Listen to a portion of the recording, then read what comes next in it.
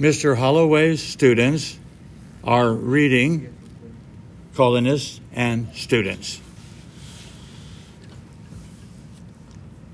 American colonies and such students are similar and different. We will write about this. First, I will write about similarities.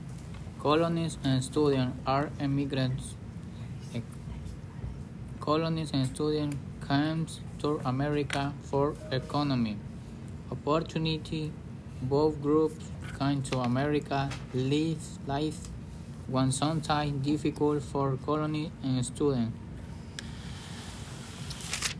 Next colonies and students are different in some ways.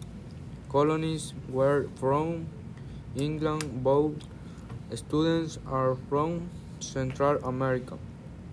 Colonies speak English but speak Spanish. Colonies come by but students came by car, bus,